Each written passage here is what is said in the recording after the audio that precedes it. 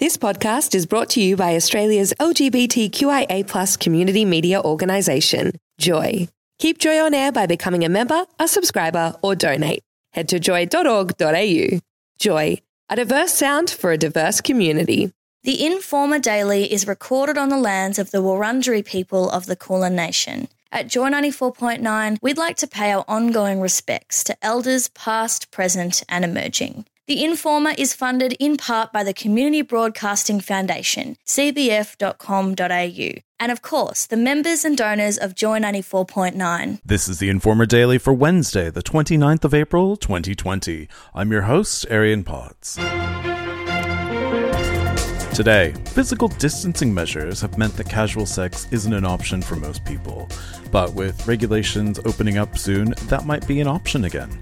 We speak to a doctor about how to cope in the meantime and when you should restart prep if you've taken a little bit of a holiday. If you're like me, you've been hitting the video games pretty hard. We've got some of the Checkpoint team with us to talk about how games are being developed in isolation. But first, this update. This is Dee Mason with the Joy 94.9 COVID-19 bulletin for Wednesday, the 29th of April. The United Kingdom has released revised figures increasing its death toll to 24,000. These new figures show up to a third of deaths are happening outside hospitals. Up until now, the official figures only included deaths inside hospitals. Health Secretary Matt Hancock says counting outside figures was not possible before, but the government wants to be as transparent as possible. Over 1 million people in the United States have tested positive for COVID-19, making up nearly a third of the worldwide cases. This milestone in case numbers comes as multiple states begin the process of reopening their economies despite low testing numbers. Unemployment in the United States is set to reach levels similar to those of the Great Depression, prompting residents to protest against lockdown restrictions. A COVID-19 vaccine being developed by scientists in Brisbane is seeing success in animal testing, proving it can develop an effective immune response when exposed to the virus. Although human trials are still a while away, Professor Trent Munro says they're expecting the vaccine should be fully developed around the start of next year. Australia Post is hiring hundreds of new employees and expanding its operations to meet the increasing demand for parcel deliveries. Since self-isolation began, parcel volumes have doubled as people have begun to shop exclusively online. Now 15 new processing facilities are opening, 600 casual staff have been recruited, and 8 additional freight flights are being chartered. The Tokyo 2020 Olympic Games will be cancelled if they cannot be held in July next year, says the Games chief Yoshiro Mori. Japan's medical association says it'll be difficult for the Games to go ahead if there is no vaccine or cure found before the scheduled start date. Strict limits on toilet paper purchases have been lifted by Coles and Woolworths 1 month after panic buying left shelves bare. Shoppers can now purchase 4 packets at Woolworths and up to 10 at Coles. For the first time in the history of the Academy Awards, films will be eligible for nomination even if they've not been screened in theatres. The temporary rule change comes as theatres across the globe have been forced to shut by COVID-19. The Academy says the rule change is temporary and will only apply for the 2021 awards. Some popular Sydney beaches reopened yesterday after being closed for 5 weeks in response to people flouting social distancing rules. Bondi, Bronte and Tamarama beaches are set to open from 9 to 5 Monday through Friday, with the possibility of also being open on the weekend if people obey the rules. Students are returning to public schools in Western Australia today, with Year 11 and 12 students being strongly encouraged to attend in person. Parents can decide whether they send their children to school. The state government is estimating around 60% of students will return. This is the Informer Daily on Joy 94.9 and across Australia on the Community Radio Network. For some in the LGBTIQA+ community, especially gay men, casual sex can be a really important activity. Our physical distancing measures mean that isn't really possible. The struggle is real, some of my friends tell me. I spoke with Dr. Vincent Cornelis from the COVID-19 Response Committee at the Australasian Society for HIV, Viral Hepatitis and Sexual Health Medicine, and also the New South Wales Health Kirkton Road Centre. physical distancing regulations are starting to sort of open up in New South Wales and then presumably the other states. What does that mean for people who want to have sexual contact? Yeah, you're right. We are very fortunate in Australia that relatively our coronavirus numbers have been lower than other parts of the world. And as a result, we're starting to see easing of social distancing restrictions. What this currently means is, well, it's particularly in New South Wales, but hopefully soon in other parts of Australia as well, that the restrictions are easing.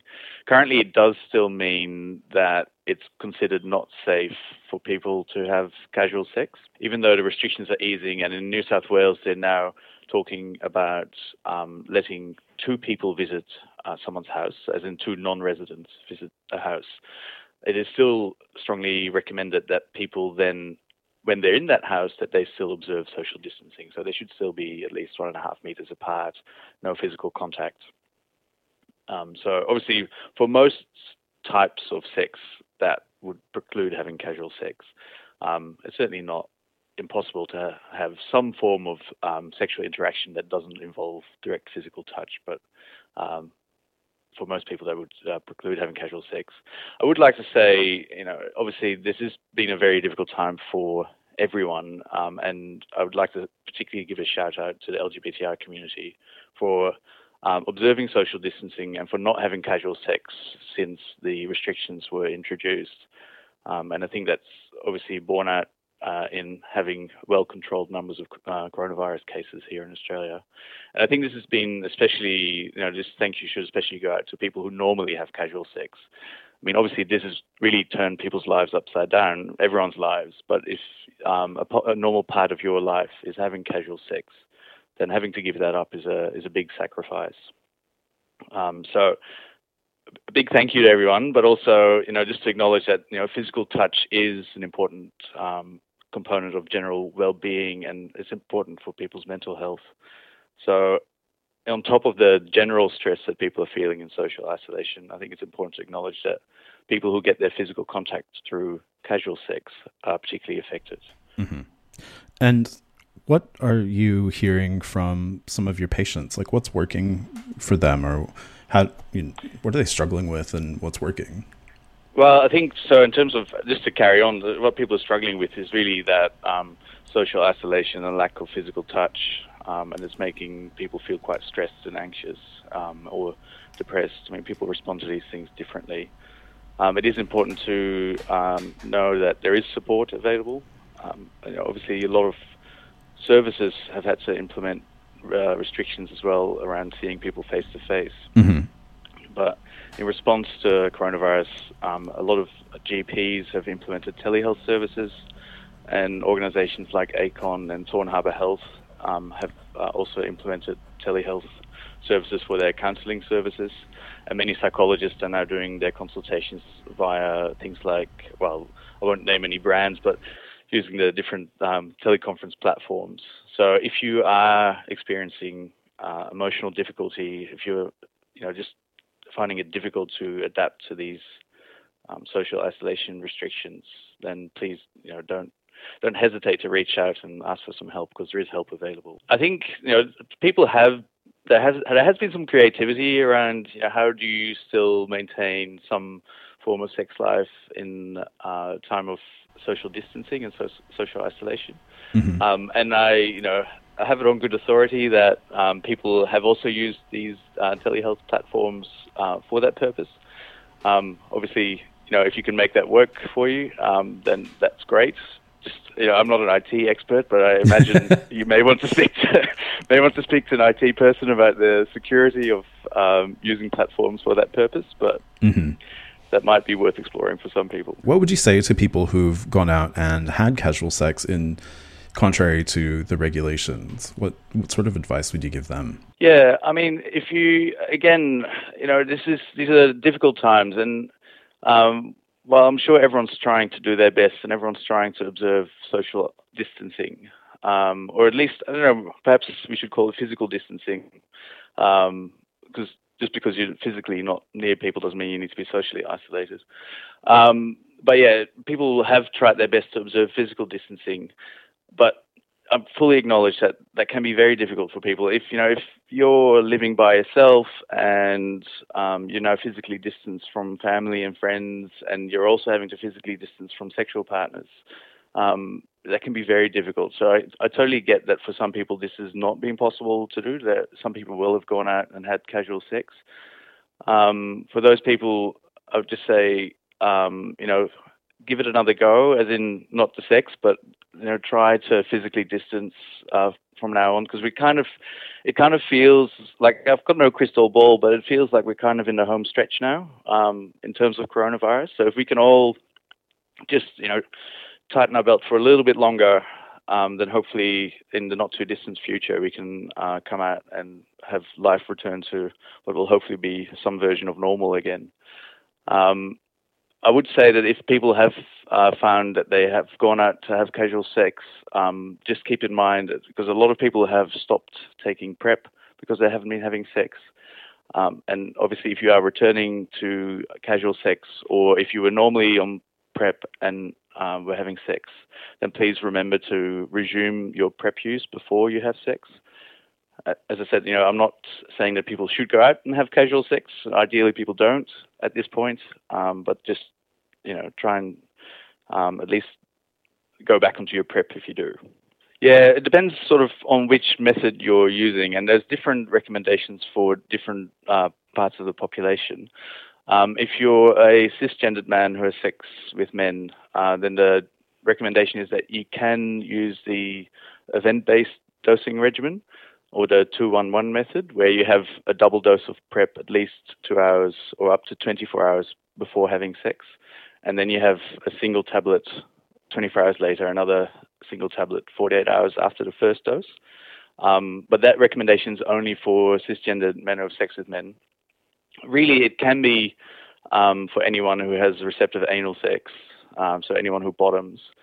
But it's not recommended in the guidelines, it's not recommended as a method of taking PrEP for anyone who falls outside of that population group. For anyone else, it's recommended that people start 7 days before having sexual contact to ensure that they have adequate PrEP protection. All right. Well, is there anything else you'd like to add that you think that people should know? Like, are you getting some common questions that... Yeah, well, most of the questions we're fielding at the moment is around coronavirus itself. And in many parts of Australia, the testing recommendations have started to broaden, and this is really to try and see if we can find kind of those last remaining cases of coronavirus that we haven't picked up yet, because our numbers are so low compared to the rest of the world. So I'd just say that if you do have symptoms that you think might be coronavirus, so if you've got even like a runny nose or a sore throat or a cough or feeling a bit short of breath, or if you've had fevers or sweats at night, if there's anything you're worried about, at least call someone to talk about it. Call a health professional or one of the advice lines. Yeah. Or otherwise, just rock up to a coronavirus testing center to get tested, because it is really important that we try and find any cases of coronavirus in the community, so that we can try and really put this issue to bed, no pun intended, but so that we can get life back to normal. Well, Dr. Vincent, thank you so much for your time today. I really appreciate it. Thanks, and everyone keep up the good work. Dr. Vincent Cornelisse from the New South Wales Health's Kirkton Road Centre and the Australasian Society for HIV, Viral Hepatitis and Sexual Health Medicine.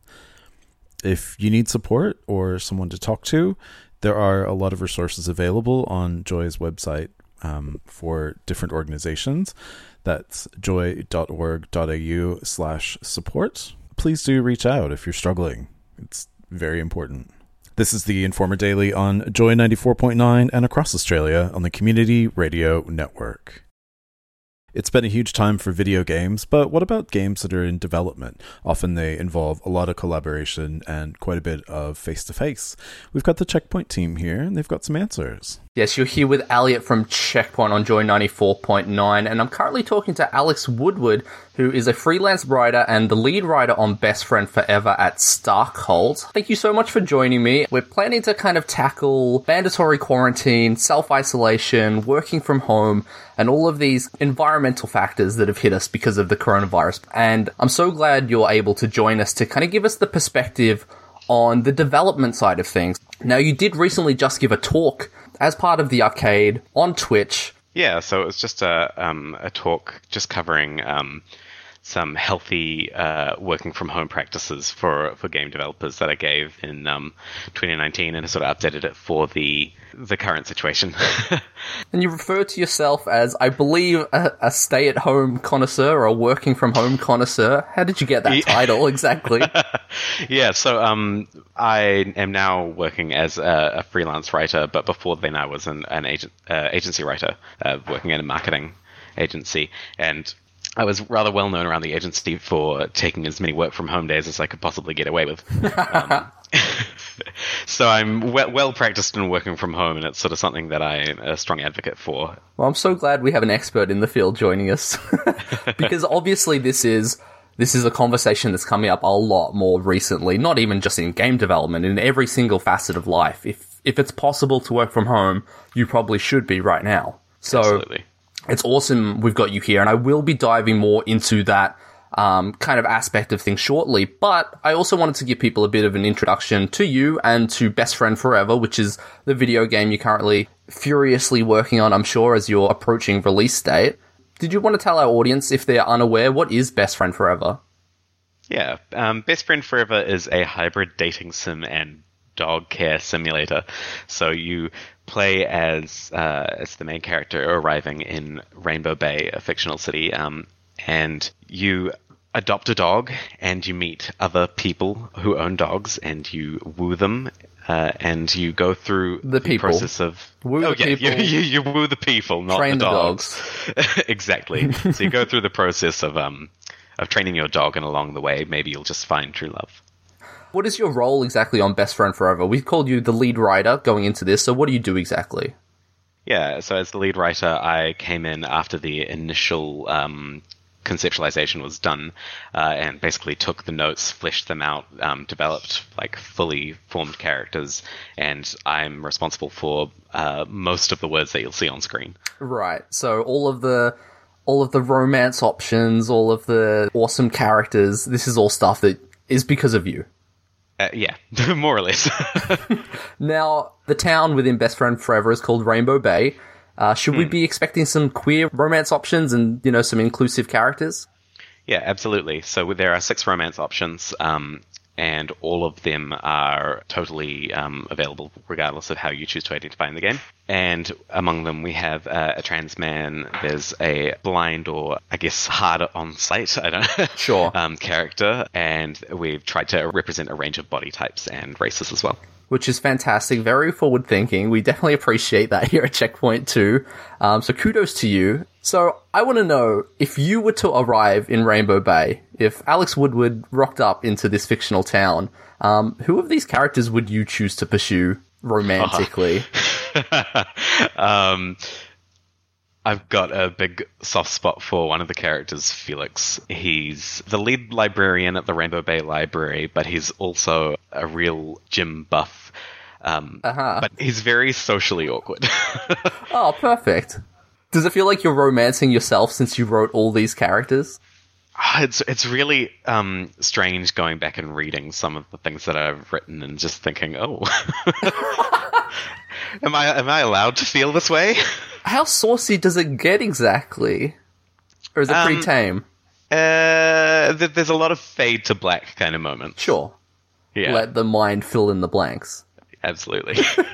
So, obviously that's the dating side of things, and I'm definitely interested to check that out, but there's the doggy side of things too, and I believe you have a dog of your own. Has Archie made it into Best Friend Forever? He has not. I actually only got Archie in December, by which point it was far too late to be adding new dogs to the game. Oh, that's such a shame. There is one of the player dogs, they will have default names, and there's a little Maltese dog that you can get, and his default name is Titan, which is something that I was really happy about because he's named after the family dog of my long-term partner. Oh, there you go. Yeah, who's passed away last year. Tight to know. Yeah, it was a really nice little homage to be able to put his name in there. His spirit will live on forever. That's good. Yeah. You say it's too late to add dogs now, but I think you're adding raccoons. Is that actually happening? Is this an extended April Fool's joke? We'll see. If we can reach 50k wish lists on Steam, we will add raccoons to the game. That's a lot of wish lists. It's a lot of wish lists. But worth it. Everybody should be doing this. Like, raccoons, hello. Absolutely. If we move this back into the conversation of working from home, because that's really what we want to dissect here anyway, in your belief, from your perspective, would you say that Best Friend Forever's development has been impacted at all by these new working conditions and this pandemic that's kind of hitting the world? Not hugely, I would say, because it's sort of happening as we're nearing the end, and as a studio, StarCult's had a really quick response. That's good. Went fully working from home before the lockdown here in New Zealand kicked in. Yep. Sort of a week before, and I think that gave us a bit of a head start on adjusting to working from home and getting that process down. How do you think game developers are currently adapting to this whole working from home situation? Like, how big of an impact is this realistically from your perspective having on some of these studios? It's one of those weird things because the games industry is already such a digital industry for the most part, that in some ways we're really well advantaged. A lot of teams already have infrastructure in place so that the shift isn't too big. But then at the same time, there's usually a bit of a culture shock and some time that needs to be taken to adapt to a new way of working, when people are so used to physically being around each other and they have to find ways to connect digitally instead. So there's a lot of challenges there with self-motivating and self-discipline. Probably a lot of distractions too. Absolutely. Absolutely. And then again, for the employees, there's a lot of problem with loneliness and general mental health. I mean, we're in self-isolation, so it's literally isolating. So it's now more than ever, self-care and finding ways to stay connected are more important. Yeah, absolutely. But there must be some benefits too, right? Like, surely there are some good aspects of working from home that you can't achieve while working, at a studio. Definitely. And some of that will come down to the individual. Some people are really, really good at self-motivating. And thinking in the long term with the situation, I think a lot of teams are going to start picking up more infrastructure and processes for flexible working, and that can lead to a lot better quality of life for game developers, to be able to take a day where they have to work from home because maybe they've got an appointment in the evening, or they have to look after their dog, or various things like that. I mean, obviously we've heard a lot about certain studios working their employees super, super hard, and it often creates this kind of fatigue and a lot of times some really detrimental health issues as well. So working from home could be a really good solution for some of that grind that happens towards the end of a game's life cycle or development cycle.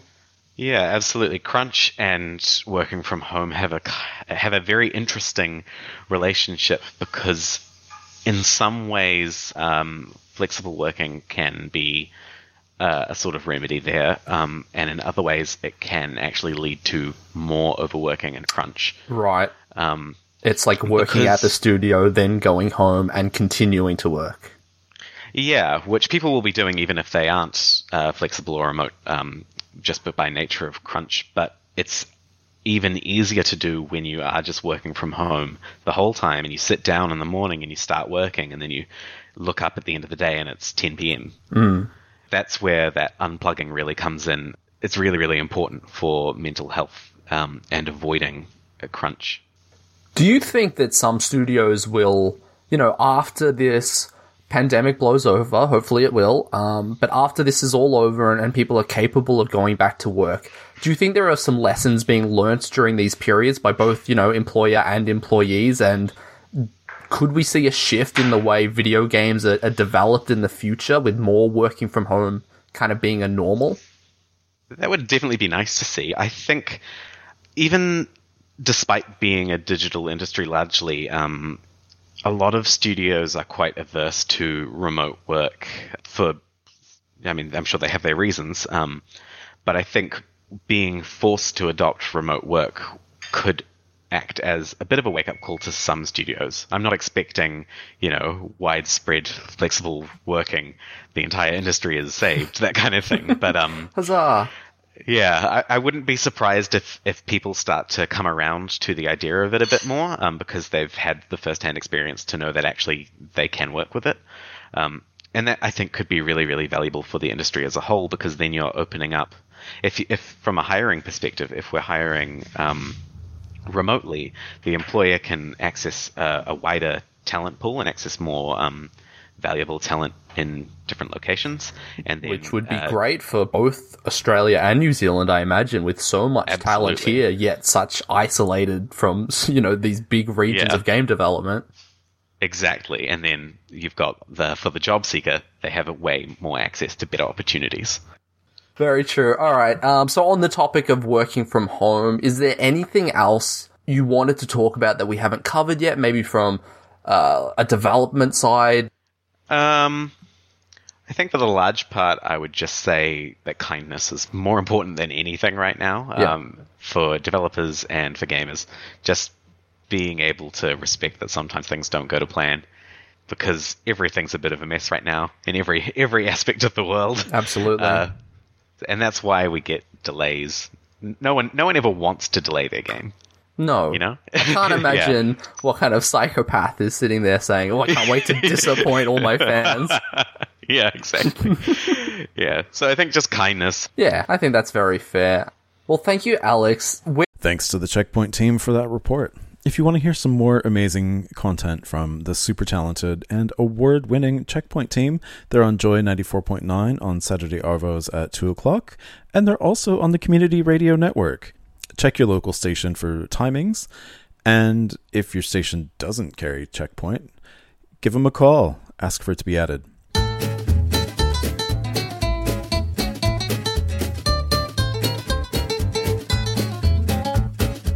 That's all for us today. Thanks to Joy 94.9's awesome team and the great people at the Community Radio Network. I'm your host, Arian Potts. We'll be back tomorrow.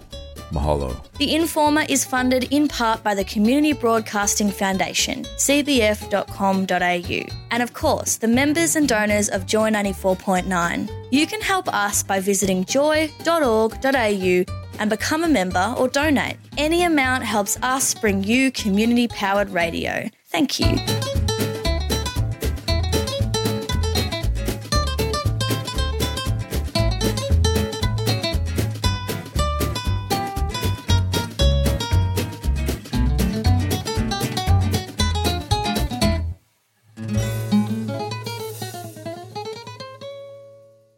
Thanks for listening to another Joy podcast brought to you by Australia's LGBTQIA+ community media organisation, Joy. Help keep Joy on air. Head to joy.org.au.